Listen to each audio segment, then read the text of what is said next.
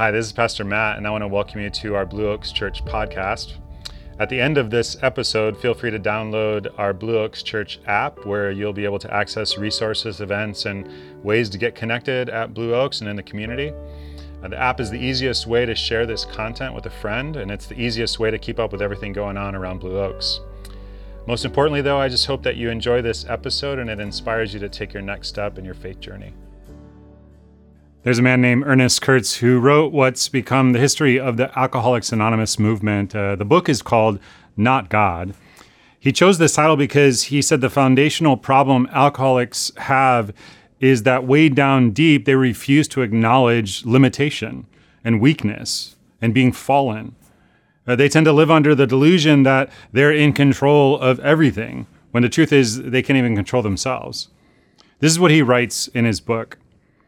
Fundamental to the recovery process is that healing and sanity begin with a single realization that I am not God. I'm not in control of my universe. I often cannot even control myself. I violate my own values. I want to do one thing, and then I do something else. Now, of course, this I am God illusion is not limited to alcoholics. Do you want to guess what's behind the very first sin ever committed? In the book of Genesis, in the Garden of Eden, the serpent said to the woman, "For God knows that when you eat from the tree, your eyes will be opened and you will be like God." It was the first temptation. You will be like God. You won't have to submit to anyone else. You can decide what's right and wrong. People have been falling for that for a long time. You will be like God. This is at the heart of sin and spiritual confusion.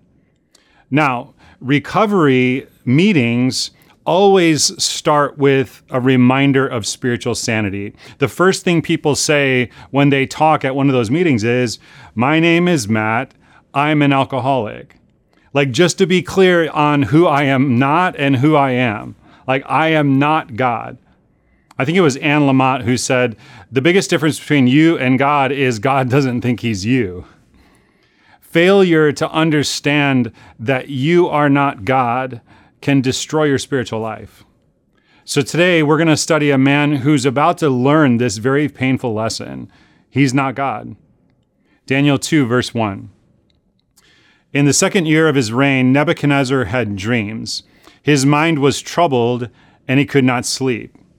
Notice it says in the second year of his reign. He's been king for over a year now. Assyria, which had been Babylon's chief enemy, completely collapses 5 years earlier. So Nebuchadnezzar is the absolute dictator of an empire and reigns with unchallenged authority over the known world. I mean, he has youth and strength and wealth and fame and power that is like unparalleled in his world. He's the most secure person on the face of the earth. Essentially, he's a god. I mean, that's how people thought of him. But he's a god with insomnia. He can't sleep. And he finds a year into having everything he's always wanted that everything is all wrong and he's troubled. Now, people who live under this I am God delusion are always just one bad dream, just one bad night's sleep away from utter insecurity because they're building their house on the sand. In the second year of his reign, he's troubled. He calls his advisors together, tells them about his trouble, about the dream, and so on. And then verse 4.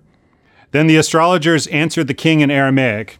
Notice that phrase. We'll come back to that later. They answered the king in Aramaic. May the king live forever. Let me ask you at this point, how well do you think his advisors did at reminding him that he was not God? Not too well. Like, be eternal, king. Like, may you never die. I want to give you a kind of picture of Nebuchadnezzar's worldview, and it was reinforced by the people around him.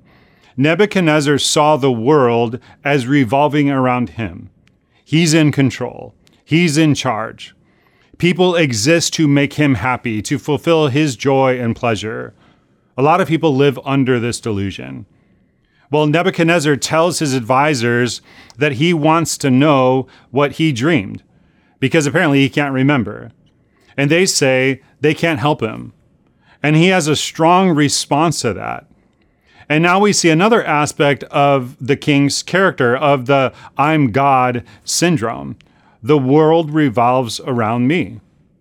People who study human development speak of frustration tolerance. They say people who are mature in character exhibit high frustration tolerance. They're able to exercise patience and delayed gratification and so on. Immaturity, on the other hand, is marked by low frustration tolerance. I can't stand it if I don't get my way immediately. Now, in verses 10 and 11, the wise men have told the king that they can't help him with this particular problem. And then here's the king's response in verse 12. This made the king so angry and furious that he ordered the execution of all the wise men of Babylon. How would you assess Nebuchadnezzar's ability to tolerate frustration, high or low? In case you're not sure, execution would be an indication of low frustration tolerance. In fact, he loses it so badly, he gets paranoid. Look at verse 8. This is a very interesting king. The king answered, I am certain that you're trying to gain time because you realize that this is what I have firmly decided. If you do not tell me the dream, there is just one penalty for you. You have conspired to tell me misleading and wicked things, hoping the situation will change. Like he comes up with a conspiracy theory. He's paranoid now. He says to all of them after making this impossible request, I see what's going on. There's like this conspiracy here. You've teamed up to tell me misleading and wicked things. You're just out to get me. Now, can you imagine a politician being this emotionally immature? You see, power has a way of confusing people about who's really at the center of the world. And this is not an unusual thing. There's a great story about Lyndon Johnson when he was president. Johnson had a cabinet meeting one time. He asked Bill Moyer to pray. Moyer was his press secretary and also an ordained Southern Baptist. So Lyndon Johnson asked him to pray. And so he did. But he was praying real quietly at the other end of the table. And so Johnson interrupted him in the middle of prayer and said, "Speak up, Moyer, I can't hear you." And Bill Moyer said, "I wasn't talking to you, sir. I'm not God." Like, we need to understand that patient acceptance of frustration in everyday life is crucial to the formation of our character. It's a little reminder that you're not at the center of the world. So tomorrow, when you're frustrated, and you'll probably be frustrated sometime tomorrow, like when you're stuck in traffic or your kids spill something or a task takes longer than you had planned, instead of getting all bent out of shape, instead of giving into road rage or spill rage or task rage, just remember, I'm not God. Remind yourself that. I'm not God. The world doesn't revolve around me, and it doesn't exist for the purpose of sparing me frustration. This is an opportunity for me to learn to be patient. You see, Nebuchadnezzar believes the world revolves around him, and the results of that are self-preoccupation. All he can see is what's happening in his own little world. Now, his advisors have another worldview. We see this in verses 10 and 11, when the king makes this unreasonable request. The astrologers answered the king, "There's not a person on earth who can do what the king asks. No king, however great and mighty, has ever asked such a thing of any magician or enchanter or astrologer. What the king asks is too difficult. No one can reveal it to the king except the gods, and they do not live among humans." Now, this is a very strong statement. No one can reveal it. No one can help with this problem except the gods, and they don't live among humans. This is a great question, actually, for humanity. Like, does God live on the earth? Does he care about you and me? Or are we left on our own to struggle along as best we can? Here's the way his advisors see the world. Here I am, and I live on this earth, and there's a God, but he's up in heaven, so he can't help me with this problem. I can't contact him because there's this barrier between God and me, and so I'm on my own. And when I have a problem, I have no place to go but right here. No one can solve this problem except the gods, and they don't live on earth. I think part of why that phrase is so poignant is there's this kind of ouch factor attached to it because I live with that reality sometimes. I don't believe that, but I live like I believe that sometimes. A problem enters my life, and instead of going to God about it, I just worry about it. I have a burden, and instead of placing it in His hands, I carry it around with me. I have an agenda, and instead of surrendering it to God, I want everyone around me to do what I want. I want my will, not God's will sometimes. And oddly enough, the results of this way of life, this worldview, ends up being the same as it was for Nebuchadnezzar. It ends up leading to self-preoccupation. All I see is me. And I end up with anxiety, this constant state of worry because I've got to solve everything. And I feel inadequate because I know I can't handle it. And I fear because I have no hope. It's a horrible way to live. But then there's Daniel. Daniel and his friends go to God and they pray. And Daniel is given the interpretation of the dream.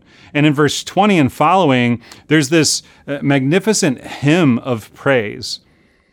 Praise to the name of God forever and ever. Wisdom and power are His. He changes times and seasons. He sets up kings and deposes them, even Nebuchadnezzar. Verse 24. Then Daniel went to Arioch, whom the king had appointed to execute the wise men of Babylon, and said to him, "Do not execute the wise men of Babylon. Take me to the king, and I will interpret his dream for him." Notice Daniel seeks Arioch out. Daniel has the interpretation, so he initiates going to the guy who found him. But look at verse 25. Arioch took Daniel to the king at once and said, "I have found a man among the exiles from Judah who can tell the king what his dream means." Now, Arioch puts this little spin on the situation. The truth is, Daniel sought him out. Arioch was going to kill them all, right? But because he's going to Nebuchadnezzar and he wants to look good, he says, "Hey, look, I've found this man." Essentially what he's saying is, it wasn't easy, O king, but you have one highly resourceful guy on your staff. I combed through the obscure ranks of these exiles. Like, who else would think of looking there? And I found what you need. Contrast this with Daniel's humility. Look at verse 26. The king asked Daniel, also called Belteshazzar, "Are you able to tell me what I saw in my dream and interpret it?" Now look at Daniel's response. Contrast it to Arioch, verse 27. Daniel replied, "No wise man, enchanter, magician, or diviner can explain to the king the mystery he has asked about. But there is a God in heaven who reveals mysteries. He has shown King Nebuchadnezzar what will happen in days to come." Daniel refuses to take credit for this. I am not that smart. Not only that, notice another detail in verse 36. Daniel goes on to describe the dream, and then he interprets it. And look what he says in verse 36. "This was the dream, and now we will interpret it to the king." Why does he say we? Well, the writer intends for us to understand that Daniel here is including his friends who he gathered together when this challenge arose, and who prayed for him and asked God to give them mercy and reveal the dream. And the interpretation went to Daniel, but Daniel doesn't take credit for it. It was his prayers and the prayers of his friends that led to the result. And so Daniel says, "We will interpret the dream." I love this little detail. He wants his friends in on the credit. And in verse 49, at the very end of the story, after the king has honored Daniel enormously, it says, "Moreover, at Daniel's request, the king appointed Shadrach, Meshach, and Abednego administrators over the province of Babylon." At Daniel's request. He wants his friends in on the credit, and he wants his friends in on the promotion. I love this aspect of Daniel's heart. I want a heart like Daniel's heart. Because if I'm not God, I don't have to get all bent out of shape about who gets the credit for what. I can just be free of all that kind of junk. If I'm real clear that I am not God, I don't have to get obsessed over image management or self-promotion. Daniel doesn't have to promote himself. He knows that God sees and God knows. And I'll tell you, I think this is part of why I'm deeply drawn to people who don't take themselves so seriously. Don Shula, Hall of Fame head coach of the Miami Dolphins, was on vacation in New York back in his coaching prime. And he went to the movies with his wife, and there was just a handful of people in the theater. And when they walked in, the people applauded. And Shula was pretty impressed with himself that he was famous even there. And he nudged his wife and he said, I guess there's no place we can go where I'm not known. Just before the movie started, a guy came over and shook his hand. And Shula said, I'm surprised you folks know me here. And the guy's response was, am I supposed to know you? We were just glad you came in. The manager said he wasn't going to start the movie until there were 10 people here. Don't take yourself too seriously. Now, Daniel is very careful to give credit to God and to give credit to his friends. There's just this selflessness about Daniel. He's not God. And I love that about him. No wise man could do this, King, but there is a God in heaven. Now we will interpret the dream. King, could you remember my friends? Well, then he goes on to tell the king about the dream, and he begins to describe it in verse 31. You looked, O king, and there before you stood a large statue, an enormous, dazzling statue, awesome in appearance. And he goes on to describe it. It's got a head of gold and a chest and arms of silver and belly of and thigh of bronze and feet of iron and clay. It's this image of awesome power. And best of all, for Nebuchadnezzar, is his own part in the statue. Verse 37. Your Majesty, you are the King of kings. The God of heaven has given you dominion and power and might and glory. In your hands, he has placed all mankind and the beasts of the field and the birds of the sky. Wherever they are, he has made you ruler over them all. You are the head of gold. You'll notice now Daniel emphasizes the extent of his power. Nebuchadnezzar is not just ruler over human beings. He's the king of the beasts, the field, and the birds of the air. Like, he had much greater power than political rulers in our day. Like, imagine someone calling our president the ruler over the beasts of the field. Like, we've never had a president of the birds. But Nebuchadnezzar is ruler over people and every creature. If he wants any of them, they're his. The dream is actually going good so far, but then Daniel keeps going. After you, another kingdom will arise. The word that's translated kingdom could also be translated ruler. It could be described rulers that come after Nebuchadnezzar. The text doesn't say who or what they are. And at the base of the statue are feet of clay, iron mixed with clay. And Daniel makes it real clear that all this power, all this splendor stands on a merely human foundation and turns out to be utterly vulnerable. And not only that, one day it's all going to be blown away. Look at verse 34. While you were watching, a rock was cut out, but not just by human hands. It struck the statue on its feet of iron and clay and smashed them. Then the iron, the clay, the bronze, the silver, and the gold were broken into pieces at the same time and became like chaff on a threshing floor in the summer. And if you've ever been in a culture where the wheat gets threshed out and you see the chaff, it just gets scattered to the wind. That's the picture here. The wind swept them away without leaving a trace. But the rock that struck the statue became a huge mountain and filled the whole earth. And then on to verse 44. He's given this interpretation of this. In the time of those kings, the God of heaven will set up a kingdom that will never be destroyed, nor will it be left to another person. It will crush all those kingdoms and bring them to an end, but it will itself endure forever. And of this kingdom, there will be no end. This is the meaning of the vision of the rock cut out of the mountain, not by human hands, a rock that broke the iron, the bronze, the clay, the silver, and the gold to pieces. Now, Daniel here is prophesying what would be the hinge of human history, but he wouldn't live to see it. Neither would centuries of people to follow him. And they would wonder, will what Daniel prophesied ever come to pass? Like, what will it look like?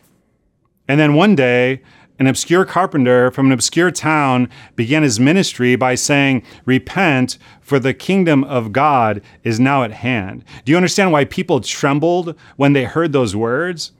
This is what the world was waiting for. Jesus was the rock, not cut by human hands, not prepared by human beings. This is why Peter calls him in 1 Peter 2:4, the living stone. The living stone, it's right out of Daniel. Rejected by human beings, but chosen by God and precious to him. This in the Old Testament is a vision of the kingdom of God breaking into human history. This is Daniel's view of the world. Here is this earth, and here is my place on it. And I'm just one of lots of other people. And in heaven is this great big God, an infinite God, so big that watching over this planet is no trouble for him. It's no sweat for him because he's God. He never has a problem sleeping. He never has trouble with anxious thoughts or bad dreams. And not only that, but this God, whose kingdom will one day come to this earth, has a direct relationship with me. Like Daniel's view is, I'm not God. I'm just one of many.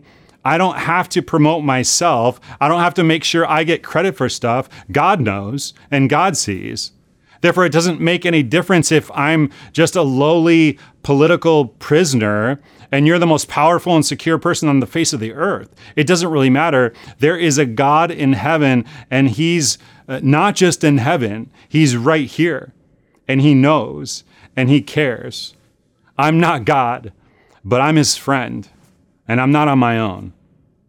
And so Daniel's life is filled with humility instead of self-preoccupation, and with confidence instead of anxiety, and with a sense of this efficiency in his God instead of personal inadequacy, and a spirit of courage, not fear.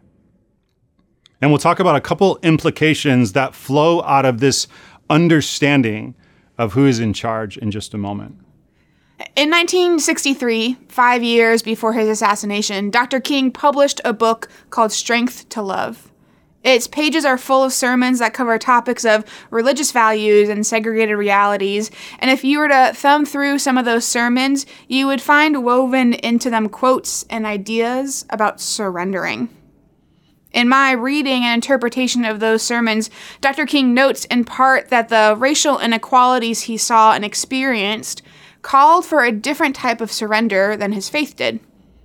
When expressing his thoughts around the racial segregation and racism, he wrote, "Courage is an inner resolution to go forward despite obstacles. A cowardice is submissive surrender to circumstances," placing this idea of surrendering in an arguably negative camp. But then when discussing his faith, Dr. King said, every genuine expression of love grows out of a consistent and total surrender to God. Both realities of surrendering, the necessity to surrender to God, but also the movement of not surrendering to cultural injustice, is what Dr. King lived into. And this is what we see here in this chapter of Daniel. Old King Neb obviously has a lot of personal surrendering that needs to be done. Surrendering his ego and identity to God. He's haunted both in his real life and in his dreams because of his control issues, his ego issues, his own godlike mentality. And then we have Daniel on the other side of surrender.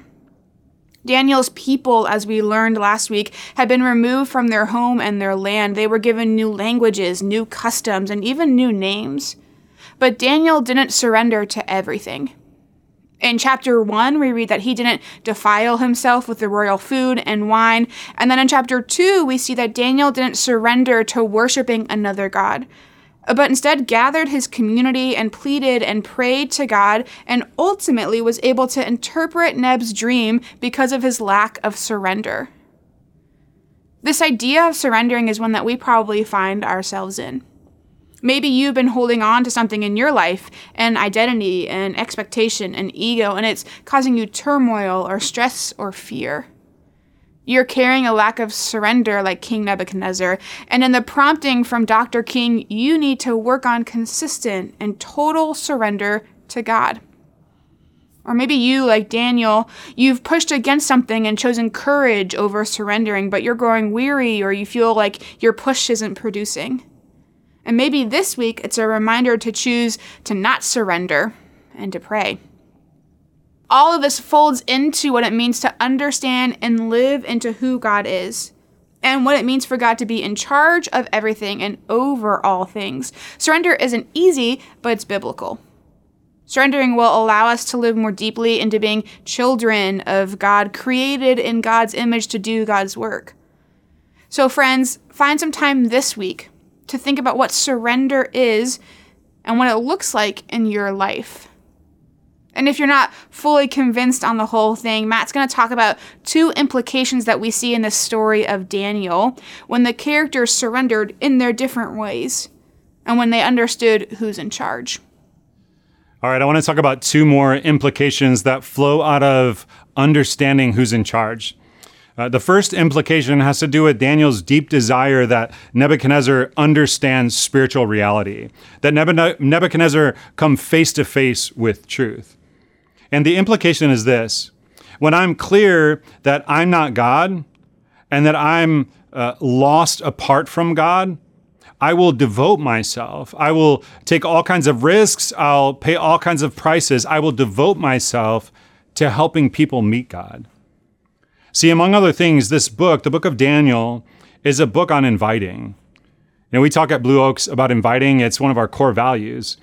For Daniel, going into exile, which looks like the end of the world, results in presenting Daniel with the invitation opportunity of a lifetime. A lot of times people find themselves in exile in a difficult marketplace condition or a difficult family condition or a difficult neighborhood condition or so on. And Daniel would say it may be the invitation opportunity of a lifetime. In verse 4, we saw this already. It says that the advisors answered the king in Aramaic.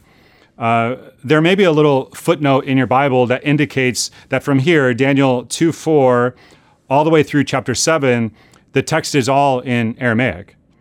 The first chapter in Daniel is in the Hebrew language, which of course virtually the entire Old Testament is in, except for a few real isolated brief spots.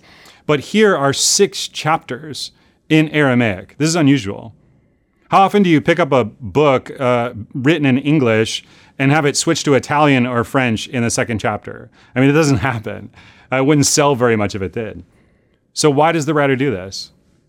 I'll tell you what I think.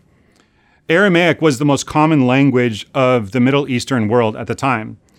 A little bit like English in most of the Western world is the most common language. It's as though the writer was signaling that now God is not just a God of one tribe, one country, one language, one tongue, but he is the God of the whole world. We sometimes think we're the first to deal with diversity and multiculturalism and stuff like that. It's all over the book of Daniel. Another detail I want you to notice, and I won't take time to read all these verses right now, but if you look at verse 18, 28, 37, and 44, this is a name for God that's used only here in the second chapter of Daniel, and only in 3 books in the Old Testament altogether. It's the phrase, the God of heaven. Usually in the Old Testament scriptures, they use Hebrew names for God, Yahweh or Elohim. But Daniel wants to make it very clear to Nebuchadnezzar, this God is not just Israel's God. Because Nebuchadnezzar is used to people from other countries thinking that they have their gods and Babylon has its gods. This is not just one of many gods. This is the God of the whole earth, the God of heaven. And he's Lord of Babylon as well as Israel. And he's Lord over Nebuchadnezzar as well as Daniel, whether Nebuchadnezzar knows that or not. And he's Lord over Jerusalem, and he's Lord over Rome, and he's Lord over New York, and he's Lord over Washington, and he's Lord over San Francisco, and he's Lord over Pleasanton, and he's Lord over wherever you are. You see, Daniel is inviting Nebuchadnezzar to get things right with God. And he's using great skill and tact. He gives Nebuchadnezzar the good news first. You're the head of gold. That's the good news. But then he gets real frank. The statue has feet of clay, and one day it's coming down. And Nebuchadnezzar, there is a God, the God of heaven, and he's going to set things right one day. And so you'd better get right with him. Now, you've got to understand the drama of this moment. Here is Nebuchadnezzar, the most powerful man in the world, who could, without batting an eyelash, kill Daniel if he's offended. And Daniel says, Nebuchadnezzar, you're going to die, and your kingdom is going to be swept away without a trace. So you'd better get right with God. I was thinking, what if we had a whole church full of Daniels with that kind of boldness when they share their faith? You know, last Sunday, I was greeting people on their way into church, and the thought occurred to me, everyone coming to church is here because someone had enough courage to develop a relationship and share their faith and make an invitation. And then I walked by the coffee area and I noticed someone waiting for a friend that she had invited. You know, she was in that vulnerable place where she was just waiting and hoping that her friend would come. I was talking to someone a while ago and she said, I just want you to know, I've been asking a friend to come to church for months now, and she finally agreed to come. She's coming next weekend, so don't mess up. And I've got to tell you, I love that. I love that we get to partner in helping people come to know the true God. And I hope you're real bold about inviting. You know, if Nebuchadnezzar was going to come to God, God was going to use this exiled political prisoner, Daniel. And Daniel had reasons to shrink back. I mean, he could have been killed. But instead, he was extremely wise and incredibly bold. Daniel shares all this stuff, and now it all comes down to this one moment. For Daniel, his life and death, it comes down to this one moment. Verse 46. Then King Nebuchadnezzar fell prostrate before Daniel and paid him honor and ordered that an offering and incense be presented to him. The king said to Daniel, surely your God is the God of gods and the Lord of kings and the revealer of mysteries, for you were able to reveal this mystery. And Nebuchadnezzar begins to open his heart to the God of heaven. Now, does he make a decision to put his trust in God at this point? Not really. We'll see that next week. He's still engaged in pagan idolatry and oppressive violence, but Daniel doesn't give up on him because he knows the God of heaven is at work even on Nebuchadnezzar. You know, people's spiritual journeys are usually not straight up the ladder. Usually it's 2 steps forward, 1 step back. But if I know I'm not God, and I know that whoever is in my life, even if they're about as powerful and rich and secure as Nebuchadnezzar, they're lost without God. And I'll devote myself, I'll take risks, and I'll reallocate my time to introduce other people to the God of heaven. All right, the last implication. If God is God and I'm not God, I can stop worrying. I'm invited to stop worrying. And I don't lay this on you as something that you need to feel guilty about, because a lot of times people who struggle with worry hear this in scripture. You know, it says that you're not supposed to worry, and so they feel guilty, and then they worry about how much they're worrying too much. And so I offer you this as an invitation. You don't have to worry. And when worry comes along, allow it to be a prompting of the Spirit to remind you that, you know what? I am not God. I don't carry the world on my shoulders because my shoulders aren't big enough. So God, I'm just going to give this to you. And anytime a worry comes, just use it as a little prompt to give it to God. You see, Daniel is convinced in this foreign land under a death threat from a tyrant that his life and world are in competent hands. And so he doesn't have to live in fear. And the writer brings this out, I think, in quite a beautiful and striking way. The end of the story, it says in verse 48, the king placed Daniel in a high position and lavished many gifts on him. He made him ruler over the entire province of Babylon and placed him in charge of all of its wise men. Daniel now is going to play at a whole new level. And as people are able to contribute in greater and greater ways to the kingdom, it may be visible, it may not be, but as people do that, new adventures open up to them. But here's what's interesting. In a story like this, at this point, after it's turned out that God has moved and wonderful things have happened to this central character, Daniel, normally it would be at this point when a hymn of praise is offered to God, saying like, thank you, God, for this amazing turn of events that I've ended up being honored and praised and given this amazing opportunity. But the hymn of praise doesn't come at the end of the story. Where does it come? Back at the middle of the story, in verse 20. Now, remember, the king initially put all the wise men, including the exiles, including Daniel, under a death threat. They were all going to be executed.